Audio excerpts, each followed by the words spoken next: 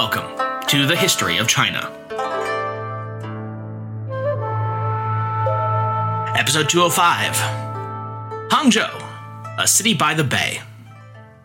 I have never traveled to Hangzhou's West Lake, but seem to have met it in my dreams someplace. A vague and indistinct expanse of water and clouds, where lotus leaves merge with weeping willow branches. Now that I see Lake Abundant lying before me, 10,000 hectares of blue-glazed tiles, I would love to address this question to Master Su. Is Hangzhou's West Lake better than that of the West Lake of Yingzhou? More than a week I've been suffering from summer heat. When this marvelous lake splashes its light on my eyes, I suddenly suspect I'm in the middle of some painting and wonder if I might have just awakened from a dream. Whatever is the meaning of human existence, that I should race around frantically for 80 years. Brown dust buries the head of my horse, and I labor on and on without knowing I'm exhausted. Alas, I cannot sprout an immortal's wings. I cannot avoid the trammels of the mundane world. I desire to reserve a plot of land for myself, some property where I can make plans for the approach of old age. Clouds float at leisure around the lake. I cannot sleep because I long for them. Gulls and herons, I just vowed to become a recluse. Please fly up and announce my intentions to heaven. A Trip to Lake Abundant by Huang Zunxian, circa 1870. Today, we're actually going to be doing a little mini-quest along the path of this epic sprawling tale. Now, this had actually been slated to be what would have been about 5 episodes of going micro on a particular place in China. That place in question is, of course, as it said in the title, Hangzhou. Unfortunately, that project ultimately got scrapped. Oh well.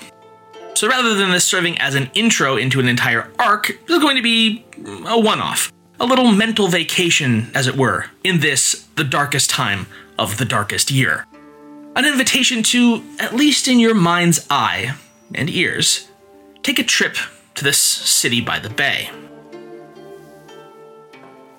So, first, a little background info for any of you who might not really even know what the heck Hangzhou is, or why you should care. Some of you may have never even heard of the city, which you'll quickly realize is absolutely wild because it's just, well, you definitely should have, and we're going to correct that now. You've of course heard of the megalopolises that make up China's big 4 central municipalities. I'm talking Beijing, Shanghai, Chongqing, and Tianjin. And you've probably heard of the other large cities such as Guangzhou, Shenzhen, Chengdu, Nanjing, and Xi'an. But nestled right there, right underneath China's top 10 list is Hangzhou, with a tidy 7.6 million people in the city limits, and round about 21 million people in its broader metropolitan area. Now, for those of you keeping count, in terms of the city limits, that's about 91% of New York City, or about 2 LAs or 3 Chicagos, roughly. Hangzhou is the capital and largest city of Zhejiang province, which is the coastal province on the southern bank of the Yangtze River, and then all the way down until it hits the nigh impassable mountains of Fujian in the far south. It sits at the mouth of the Hangzhou Bay, just south of Shanghai, and if you take a fast train just about anywhere west or south of Shanghai, you'll almost certainly be making at least a quick stop at Hangzhou South Station to let just a whole bunch of people on and off. Besides the bay that feeds into the Pacific Ocean, and thereby the wider world, the other major geographic feature, and arguably the even more famous one, is Xihu, the West Lake referred to in Huang Zunxian's poem at the beginning of this episode. So called because it sits to the west of the city proper. West Lake has been an object of fascination and repose, and the subject of paintings and poetry for millennia, and it's really no wonder at all. Today, though, we're going to leave the modern shining metropolis of Hangzhou behind and step into our good old trusty Wayback Machine, and go way, way back. Like really way back, to the earliest prehistoric records that we have of this eventual city by the bay. It's little wonder that early humans would settle in such a region. It has, after all, just about everything you could possibly want. It's got rivers, it's got lakes, it's got the ocean, and a mild, temperate climate. The earliest known settlement that has been discovered in the region is known as the Hemudu civilization, a name, appropriately enough, that roughly translates to governess of the river crossing. This Neolithic civilization seems to have arisen around the mid-5th millennia BC, or around 7,500 years ago, and lasted for about 2,200 years, primarily along the ancient sea coasts and the marshes that were then surrounding it. It seems to have been closely associated with, and possibly directly interacted with or even been a part of, the larger Majiabang civilization, which existed across modern Jiangsu and northern Zhejiang. This was, it should be pointed out, not a Chinese civilization in the typical sense we would think of it, at least not in the same way that we'd refer to the various Neolithic cultures of the mid-Yellow River Valley, such as the Longshan or Arli-To cultures that would arise in the north later. Notably, it was the earliest known Yangtze River civilization that appears to have first cultivated rice in what would later become China. This speaks directly to the modern re-understanding of the development of early Chinese civilization as having come about not as some radiative property of a mega-civilization stemming solely from the Yellow River, but instead a co-developmental process of multitudinous, independent, and interdependent regional civilizations that were only in great time amalgamated into a quote-unquote singular cultural entity. Historian of prehistoric Chinese civilizations, Guang Zhechang, writes further of their dietary and cultural practices, quote, "In addition to rice, the people of these cultures made extensive use of the area's freshwater plants, such as the water caltrop, foxnuts, lotus seeds, water spinach, cattail, and rush. Many dwellings were timber structures built on piles along riverbanks or lake shores, with floors above the water. Fish, shellfish, and animal remains, including domestic dogs, pigs, and water buffalo, are extremely abundant in the kitchen middens." End quote. Recent genetic studies of unearthed remains from these early Yue peoples strongly indicate that they were directly tied to the Tai-Kadai people of Southeast Asia, indicating a northward migration, which, given the importation of rice cultivation to the Yangtze Valley, tracks pretty darn well. In spite of the many similarities to the Majiabang civilization, the Hamudu nevertheless show distinct points of differentiation, probably most notably in their pottery. Though certainly similar in form and style, Chang points out that while most Majiabang pottery pieces recovered have been brown in color, the Hamudus are mostly black, a distinctive mixture of clay and coal. In terms of design, such pieces have cord markings, and patterns often depicting birds as well as other motifs, both realistic and ritualistic. The most distinctive is a type of round-bottom food cooker with a ridge around the neck so it can be suspended from a ring in an oven. In terms of technology, the Hamudu seem to have been primarily using a combination of wood and bone implements, unsurprising given the region's relatively scarcer stone resources. Fortunately for archaeologists, and therefore us as well, much of the Hamudu's dig strata has been well preserved underneath the waterline, which led to it being well preserved until the modern period. Implements unearthed in the digs conducted between 1973 and 1978 include bone plows, arrowheads, needles, whistles, knives, spearheads, spades, pestles, as well as carved bone ivory implements and items of apparently ceremonial and/or aesthetic nature. The Hamudu were eventually supplanted by the last of the area's Neolithic cultures to live in the Hangzhou region. This was known as the Liangzhu culture, and they inhabited the area from about 3400 to 2250 BCE. The Liangzhu shows significant signs of social stratification, as well as a shamanistic social and religious order. Highly organized cemeteries have been unearthed to show large amassment of wealth and its believed need in the afterlife. Again from Chang, quote, "In Tomb 20 of the Fanshang site, on top of an artificial mound on Yuyao, northern Zhejiang, for example, a single skeleton was found with 547 artifacts, including 2 pottery vessels, 24 lithic implements, 9 ivory objects, 1 shark's tooth, and 170, or 511 single pieces, of jade." At Yaoshan, only about 5 kilometers northeast of Fanshan, an earthen altar, square in shape and constructed with 3 layers of earth of different colors, was built. It served as a small cemetery, probably devoted to persons engaged in religious rituals.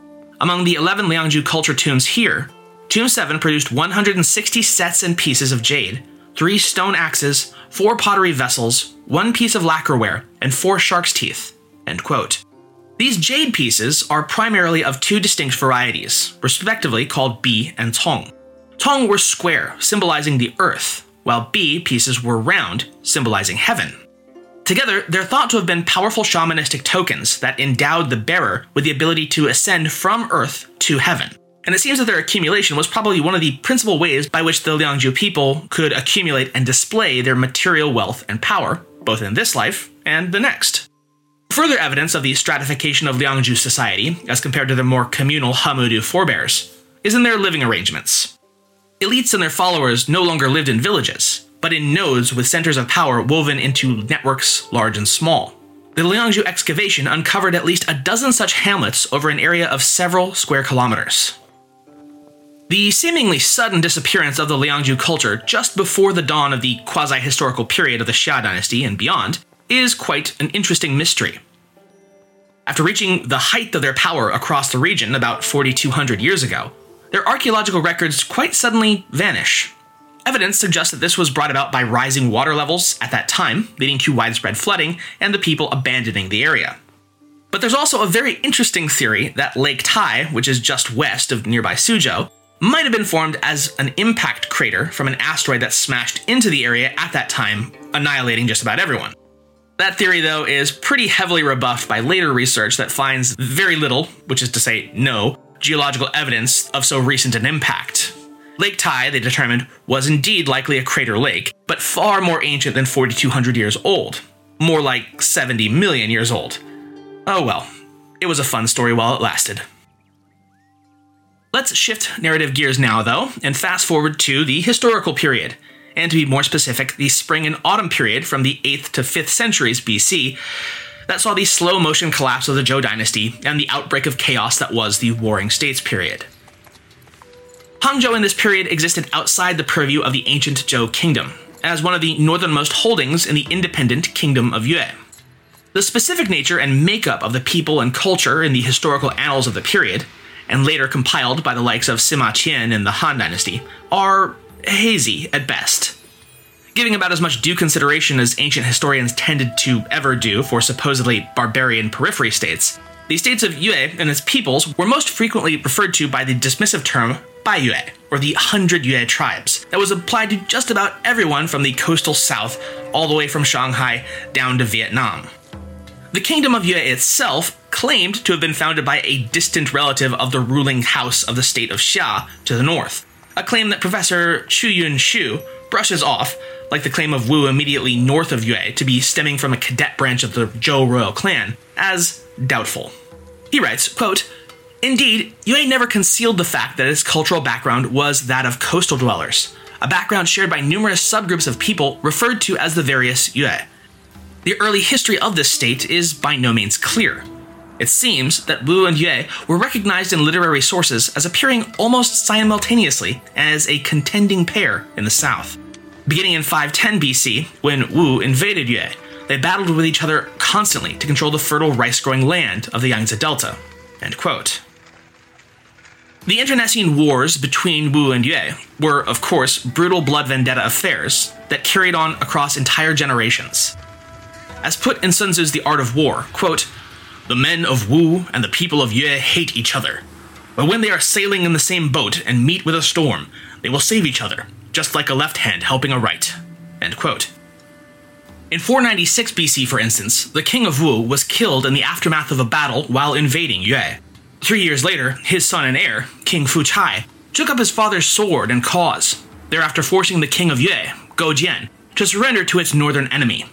In the afterglow of this stunning victory, King Fuchai was apparently eager to expand his dominion and glory by taking up the title of Ba, or hegemon, a title then held by the sovereign of Jin. In order to display his power and rule, Fuchai ordered the beginning of a construction project that will seem very familiar indeed to anyone who's ever been to Hangzhou, a canal linking north to south. Now, granted, his version of north to south was only between Wu and Yue. Even so, it would turn out that he'd bitten off rather more than he could ultimately chew. No large-scale canal would reach Hangzhou, or wider Yue, until, well, the Grand Canal itself 1,000 years later, constructed by the short-lived Sui dynasty, but more on that in a little bit. Anyways, King Fuchai's delusions of grandeur didn't last long.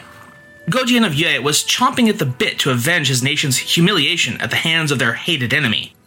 While the king of Wu peacocked and postured in the north and assumed the title of Ba, Gojian, quote, "with the remnants of his army consisting of only 5,000 men, attempted in every way possible to increase Yue's manpower and to store up food and wealth.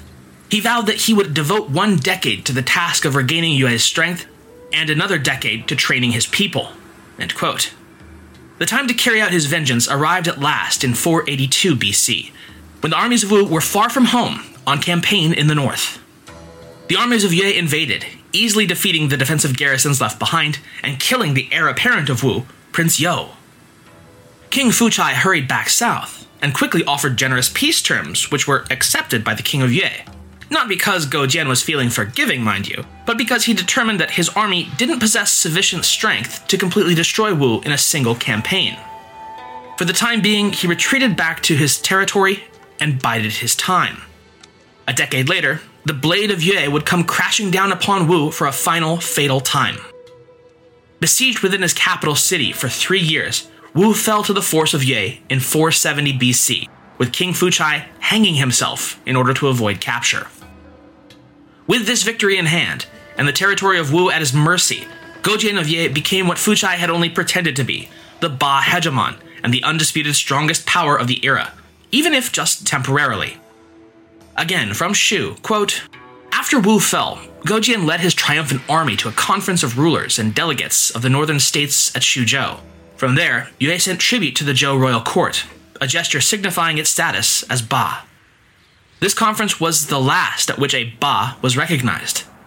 The end of the struggle between Wu and Yue probably marks the end of the Ba system. Indeed, Sima Qian, the greatest historian of the Han Dynasty, assigned the first year of his Table of the Six States to 475 BC. This symbolized the beginning of a new era." End quote. Alright, well, I'm treading dangerously close to getting off track entirely and delving straight back into the warring states altogether. Let's take the opportunity now to reel this back in to what we can say about old Hangzhou at this time. Unsurprisingly, not a whole heck of a lot, but we'll give it a solid try anyway.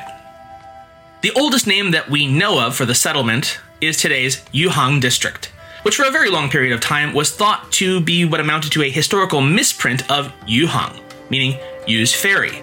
This was a reference, of course, to the story of the mythical ancient sovereign and founder of the Xia dynasty, Yu the Great, gathering his myriad lords together at Mount Kuaiji near the end of his life around 2000 BC.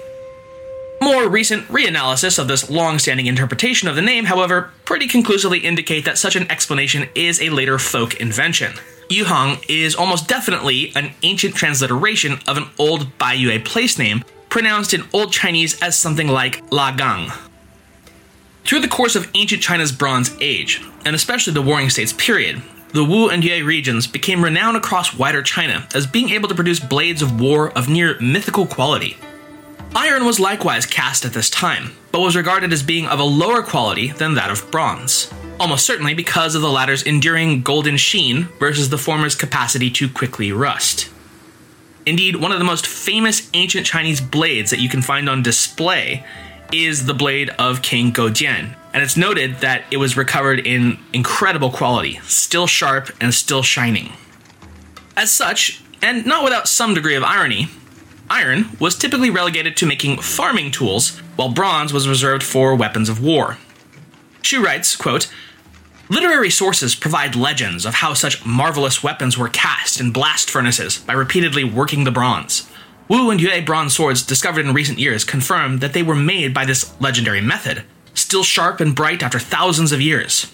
One such sword was made of an iron blade on a bronze hilt, while another, dating from the spring and autumn period, was made with a steel stem and bronze guard. This latter sword is the earliest example in China of steel with a certain amount of carbon, 0.5 to 0.6%, that had been worked repeatedly." End quote.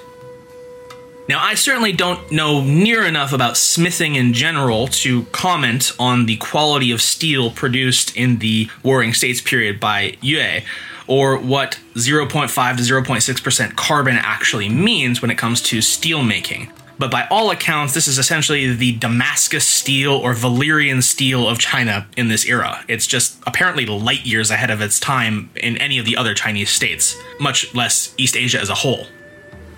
In addition to this rapid advancement of metallurgy in the south, so too was developing the first of China's glazed pottery production that can truly be called ceramics. The mastery of control over kiln fires needed for both smithing and pottery making go hand in hand, and so it seems hardly coincidental that Yue, having mastered one, would have mastered the other at or near the same time. It's pointed out that the Chinese word for pottery, tao, and that of metallurgy, ye, are commonly linked into the compound expression, tao ye, meaning the transformation of character, indicating that they've virtually always been understood as going hand in hand. It wouldn't be until China's first truly imperial dynastic order, though, the Qin, of course, that what we know as Hangzhou would truly begin to develop. Though certainly the shortest of China's dynastic periods, totaling only about 14 years from start to finish, it nevertheless left an indelible mark on the centuries and millennia to follow. It was during the first emperor, Qin Shi Huang's successful conquest and grand unification of the warring states into the Qin Empire, that the settlement that would one day be known as Hangzhou makes its first real appearance as a distinct and recognizable formal region that would ultimately become the city that we know today. Like the rest of his grand empire, Qin organized the region around the Hangzhou Bay into counties and commanderies. This one called Qiantang. So it would remain for the 4 centuries of the Han Dynasty to follow and through the 3 kingdoms. Though the Hangzhou region was claimed as a part of Sun Qian's Wu Kingdom in the tripartite conflict that racked the late 3rd century, Hangzhou itself remained essentially a backwater, nearby but largely unutilized by the commandery of Kuaiji. As such, given the widespread chaos that gripped the Chinese states between the 3rd and 4th centuries, it wouldn't be until the 4th to 5th centuries CE that further real developments would begin, when the Yangtze Delta began to be viewed as more than just a backwater refuge for the Yellow River Empire's politically down and out, but instead a region to be deliberately colonized and settled. Its status as a regional place of importance was sealed as of the year 589, when the newly ascendant, and likewise short-lived, Sui dynasty proclaimed it as the seat of the Han prefecture, aka Hangzhou. The city itself was, at this time, you may remember, called Yuhang. This entitled the city, such as it were, to begin construction of that real marker of residential importance, a city wall, a project that it would begin undertaking 2 years later in 591. Its status was further bolstered from merely regional to empire-wide renown when Hangzhou was selected to be the southernmost terminus of the Sui regime's grandest, most ambitious, and ultimately ruinous mega-project, a canal that would forever bind the north to the south together as one. A good canal. A great canal. No, wait, a grand canal.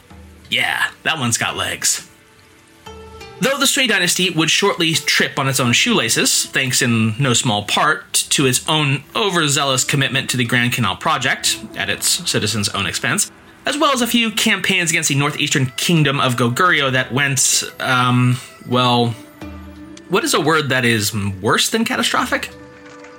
Ultimately, the Sui's 3rd and last emperor, Yang, was forced to flee to the south in order to escape popular uprisings against his disastrous policies.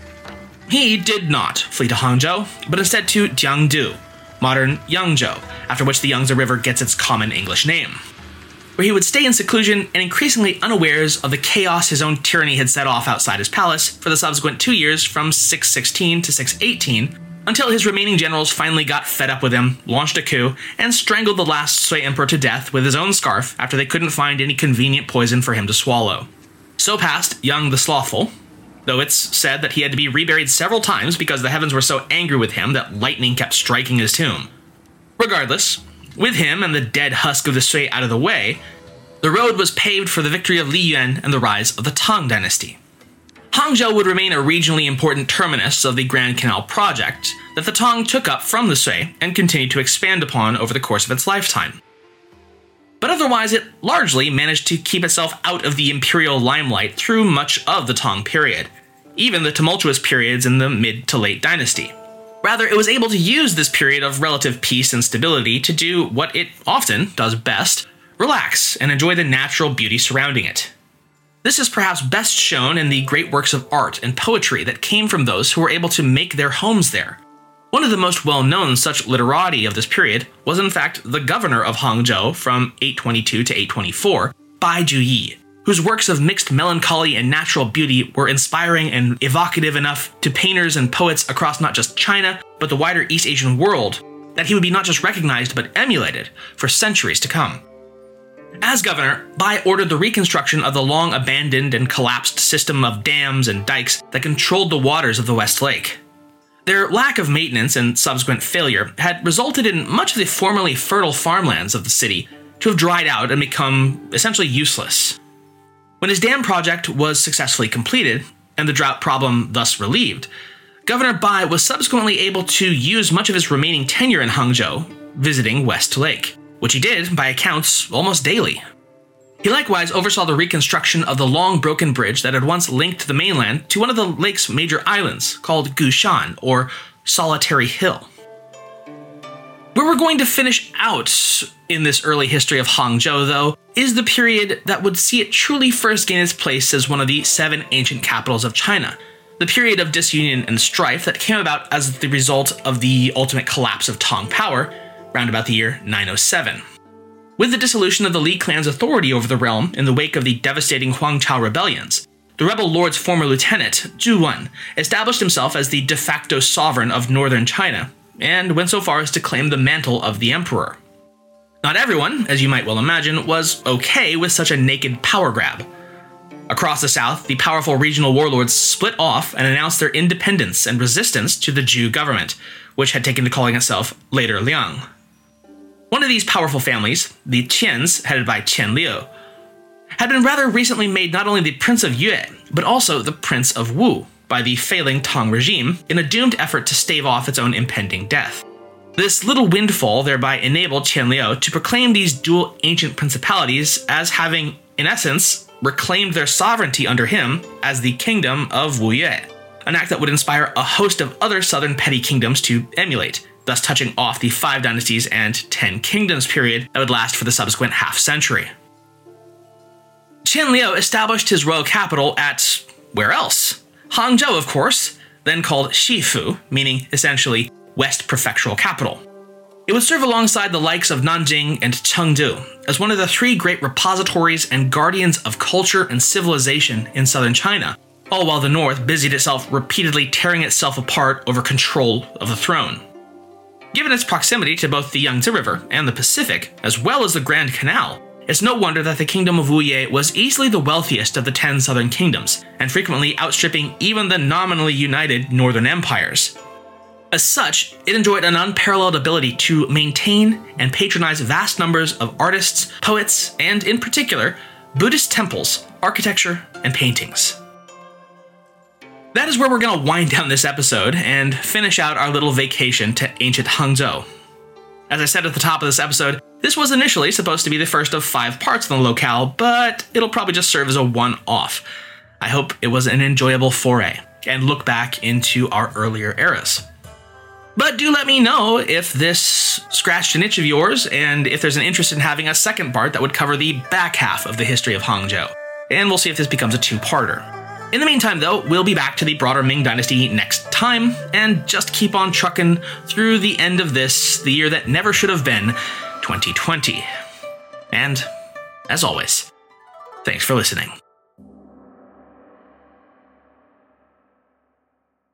Hello, I'm Fry. And I'm Bree from Pontifex, a papal history podcast ranking all of the popes from Peter to Francis.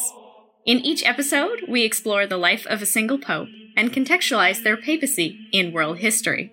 And then we rate them based on the success of their papacy, how scandalous they were, their impact on the secular world, what their face looked like, and more. They may even pick up a new patron sainthood on the way. In the end, our most impactful papal bull-worthy popes will battle it out for the keys to the pearly gates and to be the popiest pope who ever poped. You can find Pontifex at pontifex.podbean.com or wherever you find your podcasts, and on the Agora Podcast Network.